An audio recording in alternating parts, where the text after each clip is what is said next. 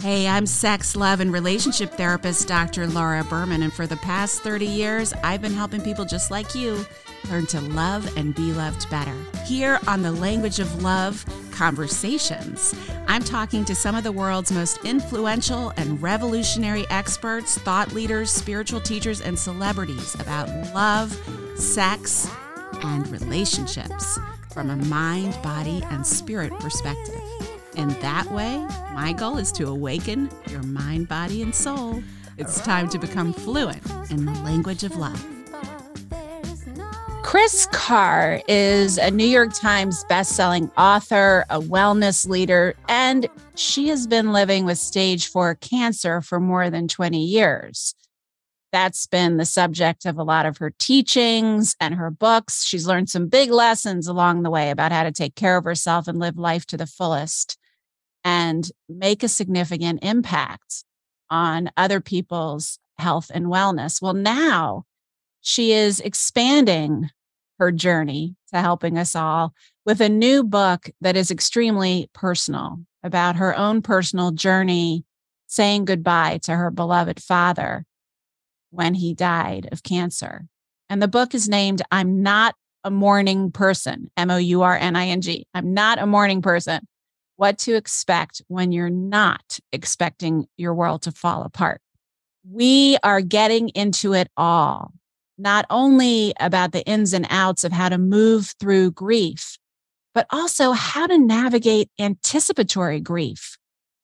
When you love someone who is facing terminal illness, chronic disease, degeneration, how do you handle the anticipatory grief? How do you move through grief with grace, feeling it all, but also staying connected soul to the person you love? And how do you manage loss and move through it? Because you know what I'm always telling you, grief is a powerful portal. Kris Carr, I'm so happy to see you. It's been a while, even though we're seeing each other remotely. I feel like I haven't seen you for some time. We haven't seen each other. And Laura, it is beautiful to see you. I have missed you. I know. I missed you too. We follow each other. We comment. I guess we met in person at an event we were both speaking at years ago. Oh, it was Sherry Salada's event. Yeah, the This Is 50 event, I think it was. And I was so struck, and I was thinking about this when we're going to talk about your book in a moment, because obviously this is a really powerful journey that you've been on that I think all of us can relate to if we're on the planet right now. But I remember being really struck by, and I never forgot it because I had been, until that point, I'd always come in for my talk, especially when I came to an event, and I rarely stayed for the whole weekend. But because so many people I loved and knew and cared about, were going to be there, I stayed for the whole weekend. So normally I just sweep in, do my talk, and sweep out. And being at that weekend event, and in particular, this didn't even register, but something you said to me or something I watched, and you really touched me and changed the way that I attended meetings after that, because I was watching you. And I don't know how many hundreds of people were there, but a lot of the speakers were just there. Like, I think you were there the whole weekend as well. A lot of people were.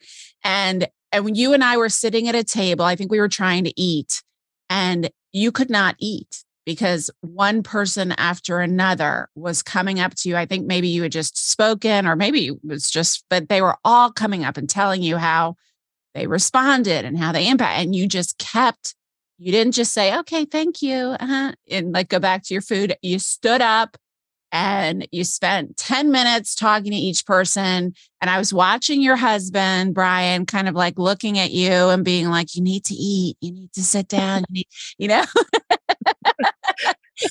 And I said to you, why don't you, I was kind of asking, I don't even remember asking you, but why don't you go and hide, basically, is what I was saying. I don't think I said it that way. And you said, I'm paraphrasing, but you basically said, when I am here, I am theirs. I just hand myself over and I give them all my energy. And I mean, that was the implication. You didn't use those words. And that really struck me and touched me. And then from then on, when I go to meetings, I do the same thing. I don't spend my time trying, like I do if I need to reserve my energy, because you talked about this in your newest book, how you tend to be a bit of a perfectionist and overgive, right? So my guess that's part of it. But, and maybe you do give a little bit more than is good for your health, but it really touched me and I've never forgotten it. So I wanted to make sure to mention that to you before anything else, that because I always love hearing the ways that I've accidentally or unintentionally had an impact on someone, especially if it's for the positive. So Thank you, Laura. That's yeah. wonderfully beautiful. I will say that I prepare myself before and I wind down privately after. And I have come up with ways to not absorb energy. Yes. Because I live with stage 4 cancer. So a lot of the people who come up to me, they have very big, very powerful stories. And I've been holding that space for 20 years. Stories of trauma, of devastation, of fear, of loss. And so learning how to make sure that I am not absorbed into that energy is part of why I can say when I'm here, I'm theirs in the generosity way, not in the like kind of bleeding my life force way. Right. Not letting them suck your life force or even, I mean, it can be a lot for me too. It can be, you hear people want to tell you these horrific, painful, traumatizing, but also really inspiring and powerful stories. And it can easily bleed all over you in a way that's hard to shake off. Yeah.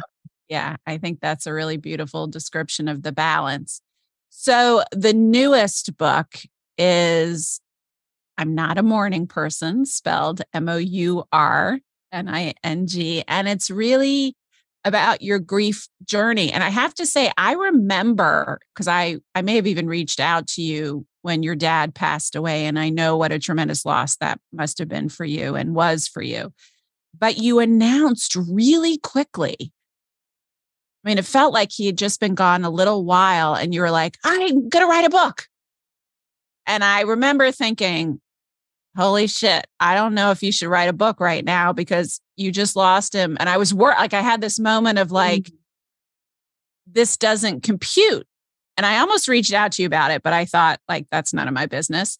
And then I forgot about it. And now I think it's been 2 years, right? 2 years later.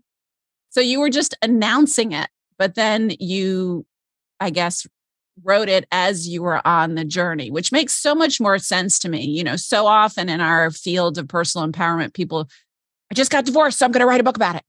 I just had my first baby, so I'm going to write a parenting book. It's like, and I get it. I'm the same way. Heal, learn, teach, right? And we're teachers and we want to get it out there, but it can be a rush sometimes. And I feel like it's important to integrate before you articulate. Oh, that's such a beautiful way to say it. I had been working on the book 2 years prior to his passing. It didn't have a name and it didn't have complete shape or form, but I really took a very big step back from my business, from my social life, from the grind, from speaking, from everything that I had been doing for the last up until that point, 18 years now, 20 years. When he was newly diagnosed, I literally had stepped off a stage and I stayed at my parents' house that night because it was a long journey back to my place and theirs was closer to the airport. And that was the night I learned. So that was 5 years ago. And so for me, it was about journaling, keeping notes. I learn a lot about myself through my creativity. It has always been my spirituality, more so than a connection to a source energy or a God of my understanding. My creativity is that for me. And it's what I turned to when I was newly diagnosed. I started writing and then turned on the camera. Didn't know where it would go. I just knew I needed to make sense of it. Yeah. So it was really a 5-year process. And a process where I went back into therapy deeply. And I wouldn't have been able to navigate the terrain that I navigated if I hadn't had done that. Yeah, I'm really glad you said that because I feel like with these big kahunas, I call them, I have for decades, really since my my cancer. I called my cancer an AFGE, another fucking growth experience, you know? And when we go through these things, they break us apart and break us open. You refer to it in the book as the rupture, right? The rupture. But when it happens, these big kahunas of things, I think it's so important. And I'm really glad you said that you got into therapy, because so often people think, oh, I just need to read a book. I just need to take a little course and I'm going to be fine. But you need that sounding board and that insight and that perspective on an ongoing basis. So I love that. But you also were talking about how you started writing the book 2 years before he actually passed, your dad. And you write a lot in the book, which I love, by the way, because I don't think there is enough writing and resources for people experiencing anticipatory grief. Oh, yeah. When someone is dying or even just going through a life-threatening illness, as the caretaker, as the one who loves them. And I've been through that many times with both my parents and my grandparents. It's a process. There is a lot, especially toward the end when it's clear there isn't much else to do. And even before that, when you're just scared, there's so much anticipatory grief. So I was wondering if you can, and that's, I guess, what you were writing about and thinking about and processing over those 2 years.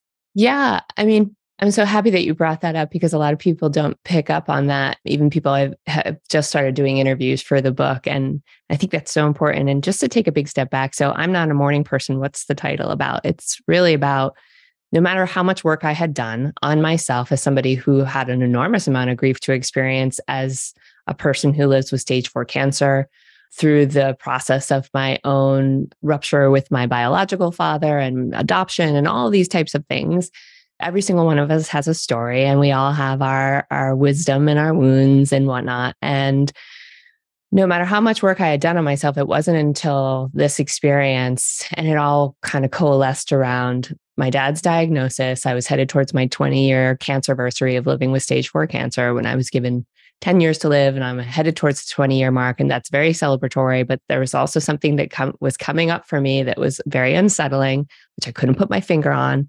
We were in the middle of the pandemic. And as a result of all of these things that were happening, my business was really faltering. And it would continue to be difficult because I had to take a big step back, because that's what I chose to do, to be consciously a part of my dad's experience. And so I'm not a mourning person. It's really about, I didn't have the tools for this emotion and the other big emotions that are grief's cousins that I didn't realize they all kind of come together at the club. And so I felt so unprepared for it. Yeah. And I was very unprepared for not only how it felt, but also the symptoms and how it manifested in my body. So tell me more about that. How did it manifest? Oh, extreme fatigue, rage, no sense of like memory. I used to forget where my keys were, that my glasses were on my head. And then I literally remember the day where I walked into a parking lot, I think it was at Target, and I had no recollection of what color my car was. And I literally was like, fuck, you have a brain tumor now. Now, like everything else, you need another tumor. Like you need another hole in your head. Are you kidding me? And I was like, no, you don't have to go into the fear-based panic and drama. This is what grief looks like. Yeah. You're exhausted. You don't want to eat. And for some people, it's like, I can't eat enough. Whatever it is, this is what grief looks like too. Yeah. So when I realized that I had so little skill around this, that's when I got curious about it, because I realized that if I don't learn to embrace this emotion like any other part of me, I say in the book, we can't amputate any of our emotions and expect to be whole. Yeah. Believe me, I've tried. Haven't we all? Right? Then I don't think I will survive this as well as I could. And so when it comes to, that's a little bit of the backstory. And the book is broken down into the different chapters are really like different emotions and different experiences that I think are very common for us to navigate when the rug has been pulled out from under us. But with anticipatory grief, you know this so well, but I didn't understand that grief happens long before the loss. And so does some of the complicated emotions that'll come up. Like I would be sitting there watching television or sitting there planning my future or sitting there getting excited about something. And then I would feel guilty because he might not be there to experience it with me. Or I would be sitting there and he would be talking to me and I would be thinking about what is it going to be like when he's not here to give me this advice? Yeah.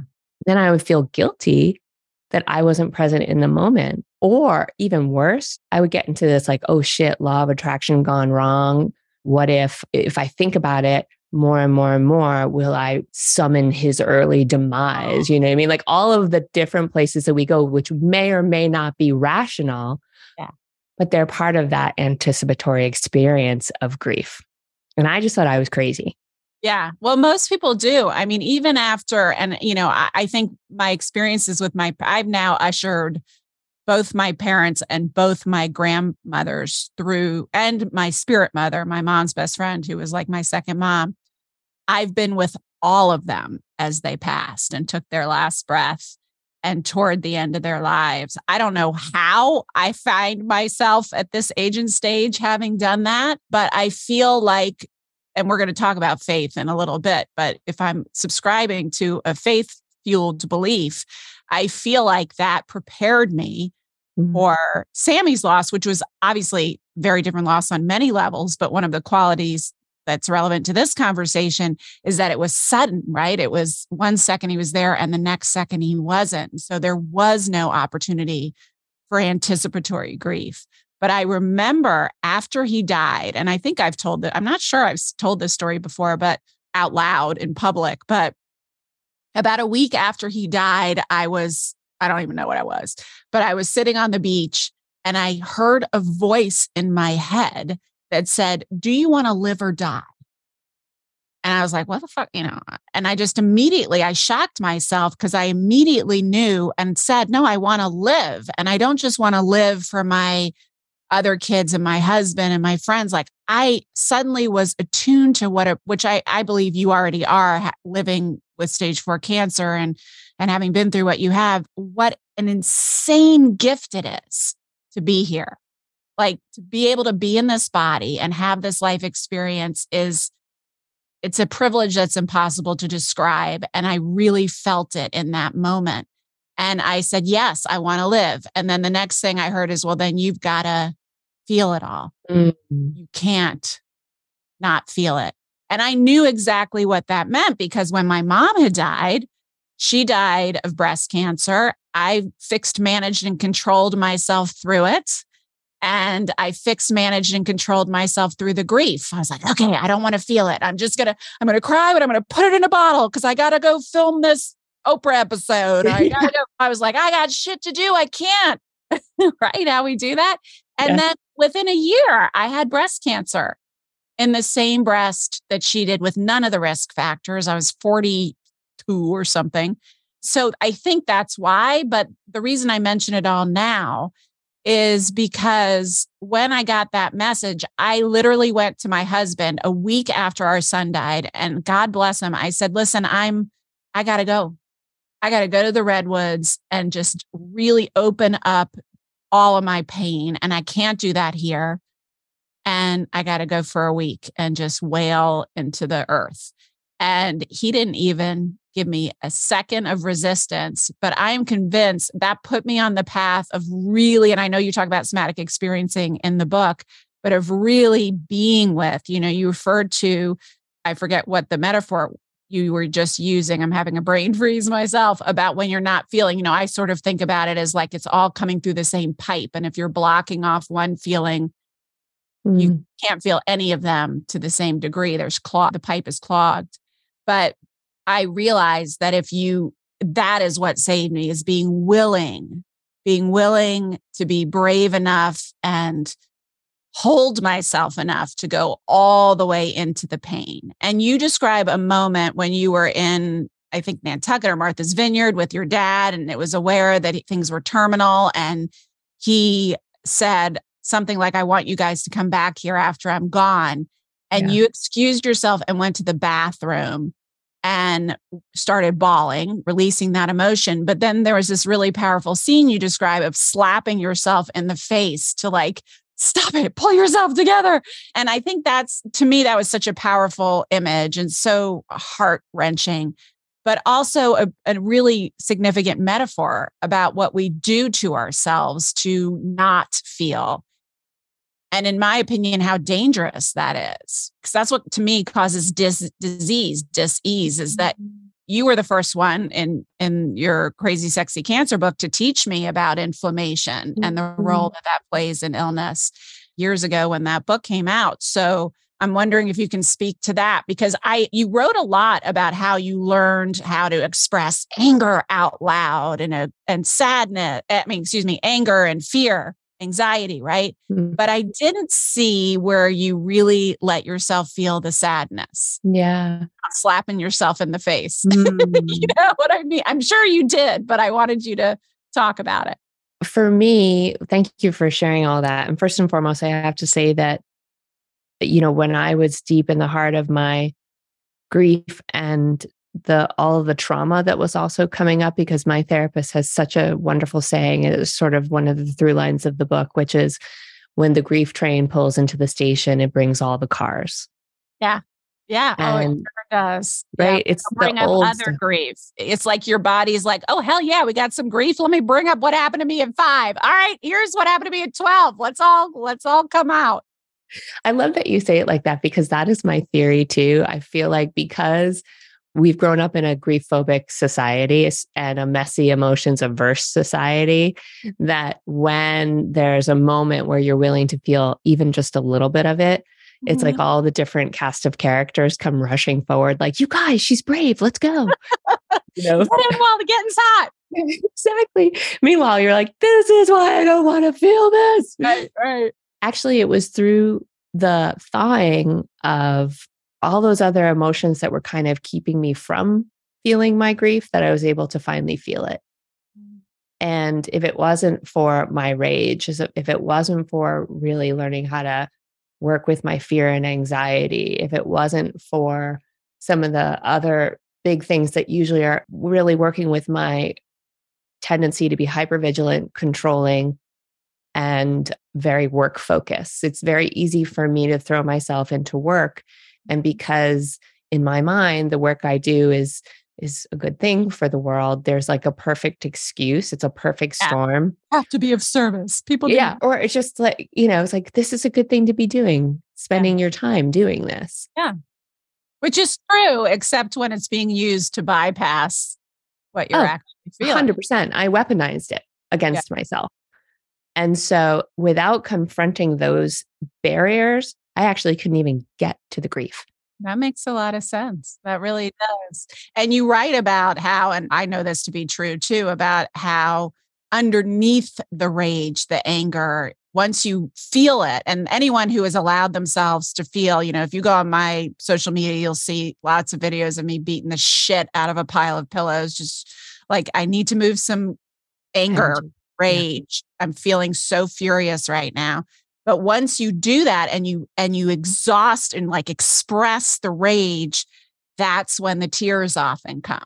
Underneath that, it's like you were talking about John Gottman in the book, who's a really well-known therapist, even relationship therapist from the Gottman Institute. And he describes anger like the tip of the iceberg. There's this whole universe underneath. So it makes total sense to me that once you're really comfortable moving anger, feeling your fear fully, excavating that underneath there in the lower sedimentary layers was the grief.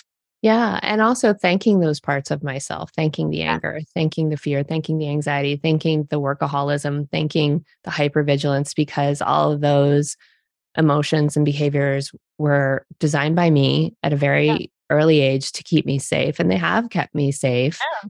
And successful. and contributed to my success. And so I thank all those things, because I think that's the other part that happens, or at least it happened for me, was first and foremost, I love that you brought up that scene in the book. And there's another really big, painful scene in the book for me.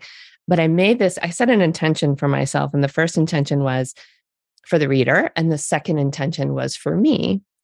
And the intention was for the reader is to just normalize these conversations and have another outlet or another friend that you can turn to when you're struggling. And that is what this book really is. For me, it was to push the boundaries of my writing and my storytelling and to be very candid about things that I still have discomfort around, including some shame. Yeah. And so continuing to I read the chapter about becoming unbecoming, which is the anger chapter, because my grandmother used to say that certain emotions were unbecoming for women. Mm-hmm. I had that too. That's unbecoming. Even farting was unbecoming, right? That's unbecoming. She wouldn't like me too much. Farting, cursing, angry. All right. All of it. No, believe me. Hey, listen, she was trying to raise a young lady who would ultimately find a proper husband. And at the time, that was her biggest goal. Value. Yeah, that was how she was raised. It's like, this is how she'll be safe in the world. But anyway, I read that chapter again recently, preparing for an interview. And it's interesting. You might have had this experience before when you read your work and you see a new level of it and you see a new piece of it where you say, oh, wow, you haven't really completely done business with that shame piece yet. As most of you know, for the past several years, I've been on a pretty intense grief journey, and it's been a path of healing. I've shared lots of that healing with you and lots of the healing resources that I've found. And I am so thrilled to announce that I am doing my first ever retreat for grieving mamas. So if you or someone you love is a mama who has lost a child in any way, at any stage, at any age, I would love for you to come join me at 1440 Multiversity in the Redwoods near Santa Cruz, California for 4 amazing days of beautiful, uplifting community and healing. We've got David Kessler, we've got Paul Selig, we've got Catherine Woodward Thomas, we've got me, we've got body work, we've got organic food, beautiful rooms. Go to 1440.org. Check it out. It's right there on the homepage. I really hope you can join us. So tell me about the shame. What is it that you feel shame about? Well, there's a story in the book, and I felt a lot of shame after it had happened and after I experienced it. And also I had a difficult time writing about it. And I'm so lucky that I have very good editors. And when I would think, oh, that's too much, my editor, Pamela, would be like, no, it's not enough. Keep going. Or, when I would think I'd need to write something about someone in the book I was struggling with, and she would say, we already know he's a dick. You don't need that. That sounds like a journal entry.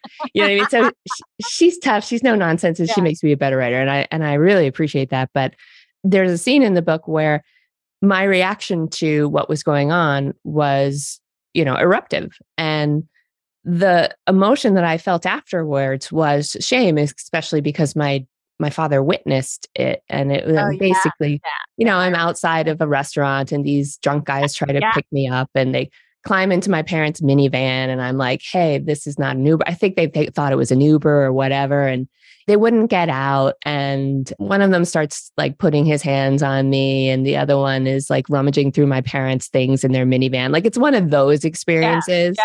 Which would make anyone, by the way, angry. But the degree of rage was not really about that, right? No, not at all. And it was off the charts. And it was it started because, the grabby hands comes back again. Oh, come out with us. Let's get some drinks. And, once again, I basically come around, but this time I really shut it down.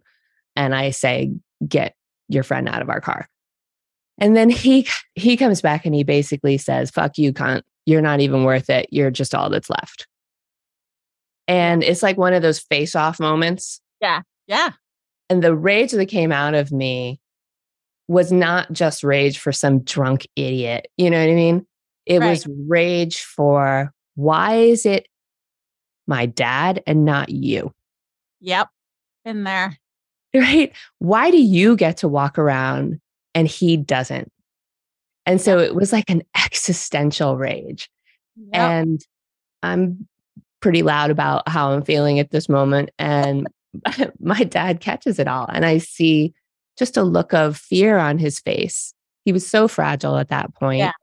If it had gotten violent or for whatever reason, like, and if he had gotten knocked over, it would have been he'd be in the emergency room. You know what I mean? Yeah.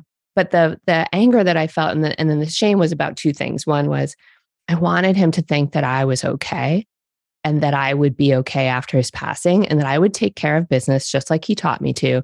And I would take care of our family and he could rely on me. And I felt like showing him this big emotion would make him doubt that. Aww. And so I felt shame around that. But the piece that I didn't really, really take in was how my reaction to them, of course, had nothing to do with them, but my reaction to them was justified.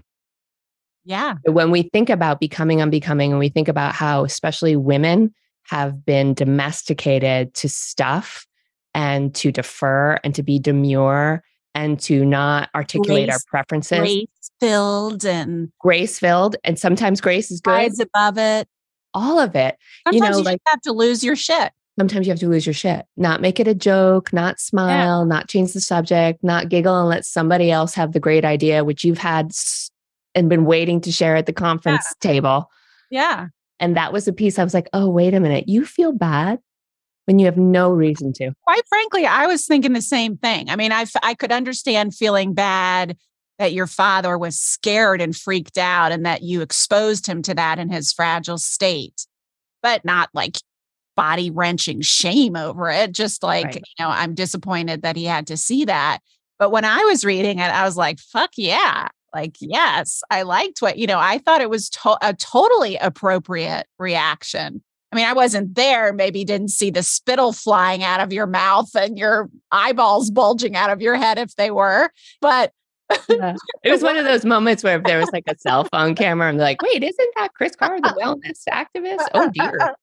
You know what I mean? But you know what? Wellness activists rate too. And one of the most beautiful lines, I think, that you wrote in the book, I even wrote it down here to mention, and this is the perfect time, is that our messy emotions can teach us how to be free, not free from pain, but free from the fear of pain and the barrier it creates to fully living.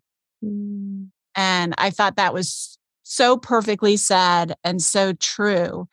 So I want to talk about faith in a little bit, but before we do that, just relevant to this discussion and your dad, I want to talk about that conversation because I was relating to this so deeply when I was reading the book about, in particular, both my mom and my dad. I think when my grandmothers and my spirit mama, when my grandmothers died, I didn't quite get this yet. And they weren't asking for it. And it was like a different kind of relationship. Both of them had dementia at that point. But with my parents and my spirit mama, Sasa, I had those conversations with them before they died. And you did such a beautiful job kind of spelling out and articulating that struggle, because everyone around them, I thought this was so beautiful because, this is what happened with your dad. Everyone around is like, oh no, don't talk that way. You're going to be fine. Even after they've gotten a terminal diagnosis, they're like, miracles happen, or I can't even think about it, or whatever that is. And I remember this happening for the first time because my mom was the first of those three to go when she was terminal and going into hospice.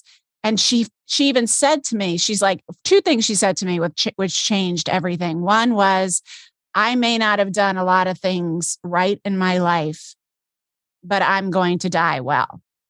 And she was so honest. And you talk about this with your dad too, that his willingness to be with believing and all that meant, and his open-heartedness around that was an invitation and a doorway for you to do the same and a model for that, right? And my mom was doing the same thing. And the other thing is she said, no one will talk to me.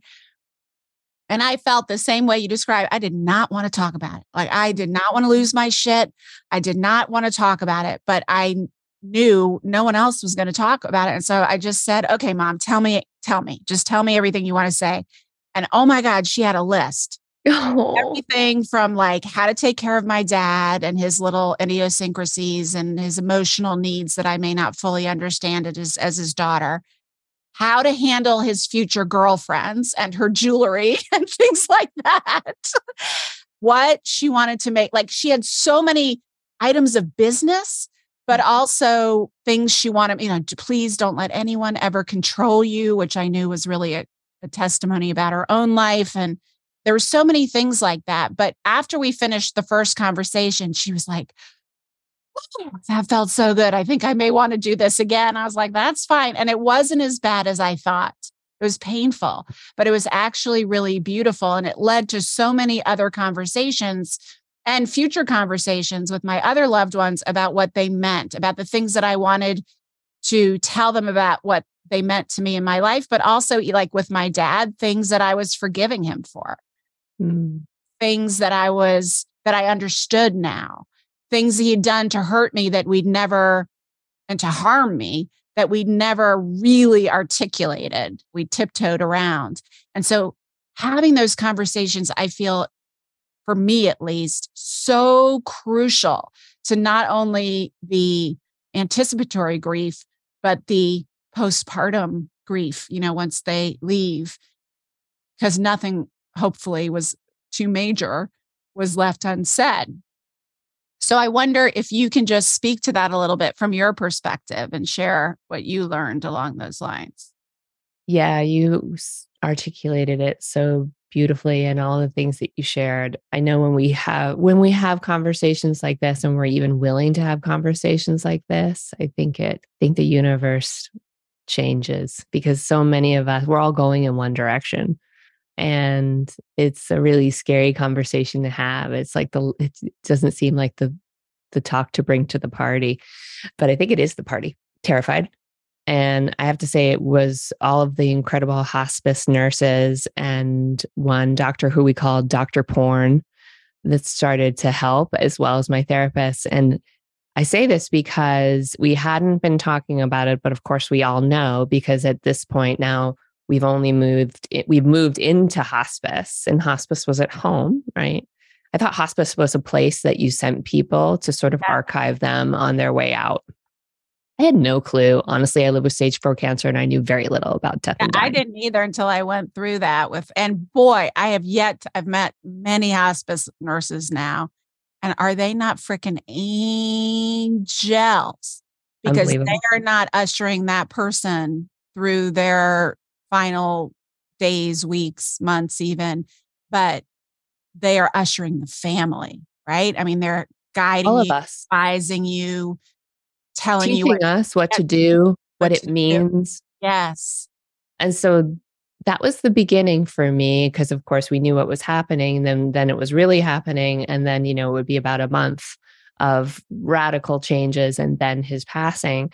And from day one, they walked into our living room, sat down, and just spoke to him directly. There was no like, let's speak to the family outside of the room. Let's speak directly to the person this is happening to.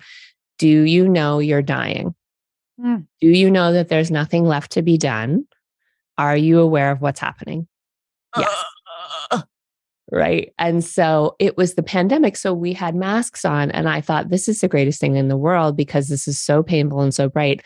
I can bring the mask all the way up over my eyes, or like I'll bring it up here, and it'll just capture the tears, and nobody will see. Aww.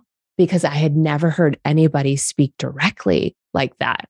Yeah. And then, so there was a few days of those conversations, and they were really scary and very sacred. And I felt like I left my body every time they happened. And then the doctor walks in for the first time, and my mother, bless her, caretaker through and through, was like, hey, can you be with Dad for the afternoon? I just want to take a shower, blow dry my hair, and like go to the grocery. Like that was as if she was going to Neiman Marcus with a gift certificate from Oprah, and a Rolls Royce was going to take her to the spa. So I'm like, absolutely. But the doctor comes in and he makes his first house call, and he starts to ask my dad about faith. And, do you want somebody here? Do you want a priest? What would you like? He's like, I kind of go my own way with all that, doctor. I don't really feel like I need that kind of support. And so he's going through everything again, the same. Do you know what's happening? You're dying. And then he says, listen, I just want to give you some advice. Do you have any porn? And he was like, excuse me, sir. He's clearly been through this already. Yeah. He goes, if you have porn, this would be a good time for you to get rid of it because you don't have a lot more time. And right now you can still kind of get around with your walker. Yeah. You don't want to leave your people with that. Yeah. You don't want them to find that after you're gone. That's such a random thing. And we both burst into laughter, my dad and I. And he goes like, nah, that's not going to be a problem. But from then on out, we called him Dr. Porn. And so sweetest person. My point is to share some of this is that they had opened the door for me. And then I spoke to my therapist and I said, I want to have this conversation because I know it's something that he wants to have, but I'm so afraid of how I'm going to react and that I'll make him feel bad and I won't do it right and all those types of things. I'll be a mess and all of this. And she said, why don't you start? Let me just say this, which is why so many people avoid the conversation, not just because they don't want to face it. And even people avoid conversations with you about your own grief afterwards, which we'll get to, because they don't want to say the wrong thing. Right? They don't want to make it worse. All right. So go ahead. What'd she tell you to say? She said, why don't you start by talking about it? It's almost like the pre-show warm up. Don't go straight into it, but talk to him about talking about it. And so I took her advice and I said, Dad, I'd like to talk to you about talking about dying. Is this something you'd like to do? And he was incredible. He said, oh, yes, please, because it's very lonely. Yeah. The world is going on.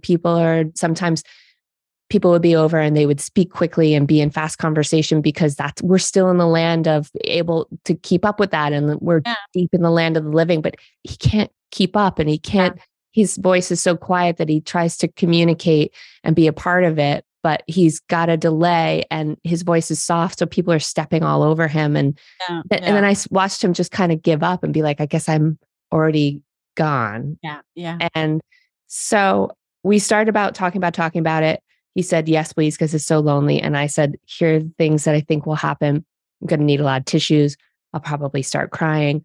I may say the wrong thing, but I am so willing to show up if that would be of value. And so it was a full yes. And then we actually started the real conversations. Not that day. Yeah. I needed a beat, but not long after that. And you don't go into, you don't need to here either. You don't go into tremendous detail about what took place during those conversations. But what was the result of them in your mind and heart? Well, the result of them was really a deeper connection with my dad. And I think a deeper connection with myself and also feeling a sense of, I think it's the most courageous thing I've ever done. Yeah. And it was like, okay, this is what love looks like. It was a lesson in loving. And the thing is that at death, I think many of our people really want to tell us things, as you so beautifully shared. And also, there's a lot of unfinished business that happens with the process of dying, even thinking about your stuff. And I was in conversation with somebody the other day who said, my father has been wanting to talk about who gets the stuff. And I keep saying, oh, no, let's not talk about that. We don't need to worry about that. Let's talk about something more positive. And what you don't realize is, sure, okay, maybe it's a good intention gone south, quite honestly. Yeah, right. Because you're trying to take care of them. But what would be taking care of them is giving them the peace of being able to articulate where their shit goes. Yeah, exactly. And the piece of saying, I am at a different stage in life and you are willing to see and acknowledge it.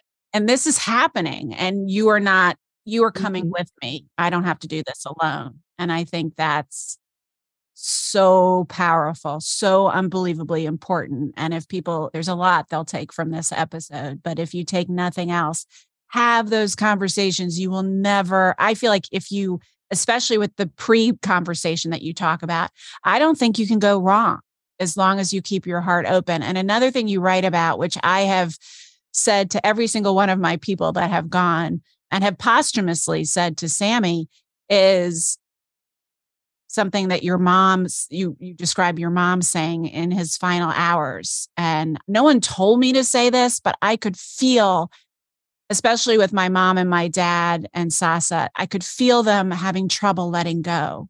And I knew I knew my mom was worried about my dad. I knew my dad was worried about my sister. And I knew my Sasa was worried about her daughter. And what it would mean for each of these people not that they weren't worried about the rest of us, but like those, I just knew. Yeah. And so with each of them, I spent a lot of time, especially once it was clear that they were really, really going and like the hearing was all that was left. I said it while they were still compos mentis too, but I made sure to repeat. And you described so beautifully your mother saying a version of this to your dad in his final moments. It's like, you don't have to worry. It's okay to go. We're going to be okay.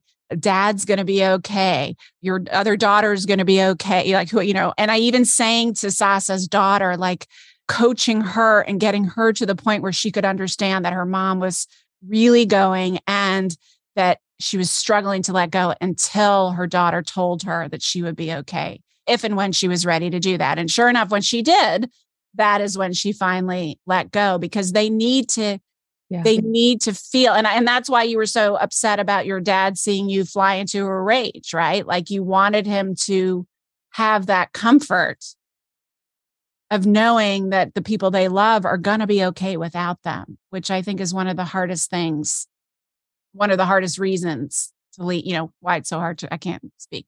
I think that's why it's so hard to leave, because you're so scared about that. 100%. And I will say that my mom was the ultimate spiritual life coach, because not only was she telling him that, but she was also saying, I'm so proud of you. You're doing this so well. Yeah. Meaning like the process of dying. Yeah. You're doing this so well. I'm so proud of you. And I'm looking at her like, who is this woman? Who is this incredibly powerful? Like I knew my mother was powerful, but I was like, oh, it's like that. It's like that. Yeah.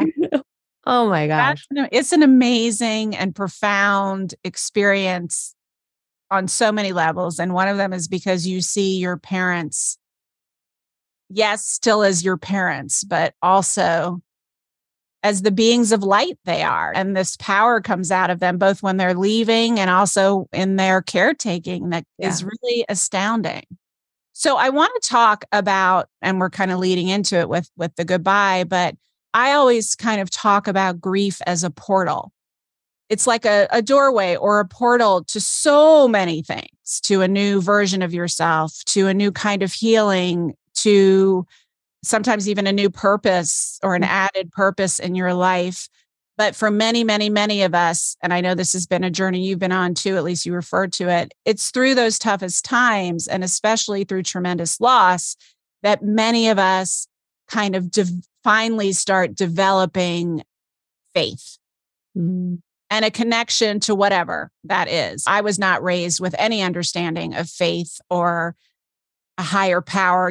I was a secular Jewish family, so we went to temple because we were supposed to twice a year, but there was very few discussions of God or higher power or a force with me or anything like that.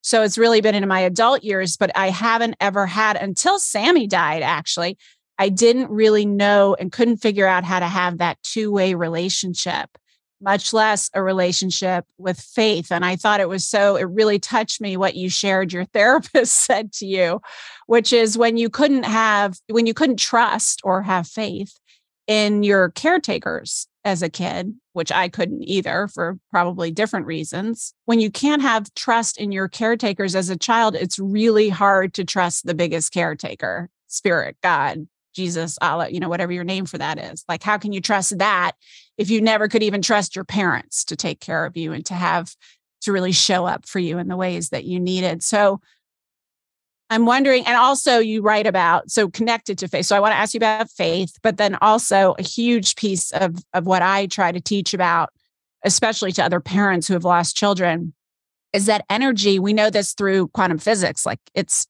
energy never die. It cannot be destroyed or even created. It just changes form. So when this gorgeous vessel that we're walking around in the world has to go from illness or accident or death or whatever, we change form, but that energy lives on, and you can tap in and tune in and stay connected to that energy. And I thought that part of the book was so beautiful as well. The signs your father has given and how you have had, and I'm going to paraphrase it because I didn't write it down, but that you had to ask your eyes to see the signs. And I think that's 90% of it, is being willing to ask for it and being willing to see, to attune your awareness to see the signs. In loss, it's so common to see absence. Yeah. The person isn't here. The experience is gone. The miscarriage, the hopes that we had for that future, the job, the death, the divorce, we see the absence of it. The chair she used to sit in, the clothes that hang on the hanger still. And the training my eyes to see presence is the choice that I consciously started to make. And that's what I'm still playing with, consciously choosing to see the presence of the person, the love, as you so beautifully said, the energy transformed. Yeah. And writing this book, what is part of that? Because he's alive in the pages, he's alive in this interview. Like, I get to still be in that space, and I get to share some of his very deep wisdom and very funny sayings and life advice. It's so rich and will guide me through all of my days. And faith for me, like, it's a one sentence in the book, and that one sentence could be a whole book. And of course, you are the one that picked it up. Of course, it's you. But, coming from my experience of my biological father left when I was conceived, and I met Ken, who is my chosen father, when I was 9. And I was a little hardened 9-year-old who was like, yo, it's the 3 of us, the 3 women in this house, and I'm the top dog. And who the hell are you? Get out of here. Yeah, get out of here. And he just, no matter what I did, he refused not to love me. Aww. And so he played a huge role in the healing of the paternal wound, but it's a wound that it's there, and I'll continue have to work with for the rest of my life. Right. So my biological father is also part of this book because he comes into my life and then he leaves again, and then he dies. And he left again when I wrote my first book. There was something I wrote in the book that he didn't like. And so that was it. I never spoke to him again. And so I think for me, the original wound is that paternal wound, but it's the wound of abandonment. Yeah. Of, I'm not worthy. I can't trust. I have to be hyper vigilant. Everybody leaves. Everybody leaves. If I don't do it right, they're going to go, like, all this stuff. And what I didn't realize when we talk about the through lines of the emotions, that ancient trauma, the grief train pulls into the station. I was tapping into this trauma of abandonment, thinking, Dad's leaving me. Mm-hmm. He's not leaving you. He's dying. Yeah, he would. If he could help it, he wouldn't. Right. Yeah. But our conscious mind and our body doesn't know that. No. And so starting to play with that question of faith, I have a lot of humor in this book. And one of the things I write is like, I was an atheist mostly on Sundays. And so I went through my deep atheism phase, and then I went through my agnostic phase, and I'm with Hay House. I'm with the top spiritual publisher in the world. And I am a spiritual faith-based misfit. I was raised with a very feral, fluid connection to faith. Yeah. But through this experience, I do choose to stay connected to that energy and that notion that love specifically never dies. Yeah. It transforms. And it's always there. And so now I have these beautiful conversations, and I don't know if they are really happening. And I don't care, because honestly, what I'm feeling is comfort and connection. And I think that's, if faith is anything, it's that. Yeah, well, faith is that believing in that which you can't prove or see. That's the very nature of faith. And you could, if someone, I think about Anita Mourjani, who I know you speak about it as well, or write about as well in the book. But I remember seeing her speak once, and she was describing what happened to her when she died and then came back, and how a lot of people tell her she's crazy or that she imagined it and this is all in her head. And she said, look, if this is crazy, I am very happy to be crazy. Yeah. And I never forgot that, because it's true. Like, you can feel it. And once you accept that, then you start to feel it even more. Like, I remember I was always feeling Sammy, I still do, over my right shoulder. For some reason, Sasa's always in my left ear and Sammy's over my right shoulder. And I never told anyone that. And then this Lee Harris, I don't know if you know him, he's a channel and a psychic and whatever. And I was talking to him once, and he starts talking about Sammy. He goes, yeah, he's right there over your left shoulder. I was like, oh, yes, he is, as a matter of fact. He is. So don't doubt those things. I get that we're conditioned to doubt, but to me, it's as real as the image of you in front of me as we do this interview. It's very real. And as you accept it and cultivate it, I feel like it gets, with everything else, just like our intuition, as you accept and listen to your intuition, it gets louder and clearer to you over time. I feel like it's the same thing with the connection. That the more that I accept the signs and see the signs and celebrate the signs and acknowledge the signs, the more signs I get, the more communications I get. I'm 100% with you, and very excited about this chapter of my connection and my deepening my understanding of that. And honestly, I'm just in a place right now where I would be delighted. I think that the faith that I've created of my own knowing is being okay with what is, accepting the life that I have, cancer and all, the losses that I've experienced, the beauty that is still available to me, the opportunity that I have to live fully. And once I go, if there's more, how exciting and delightful. If there isn't, that's okay too. All of it's okay. What a beautiful place to end. Thank you so much, Kris, for your time, for the book, for all you do in the world, all you are. We're so grateful. Thank you, Laura.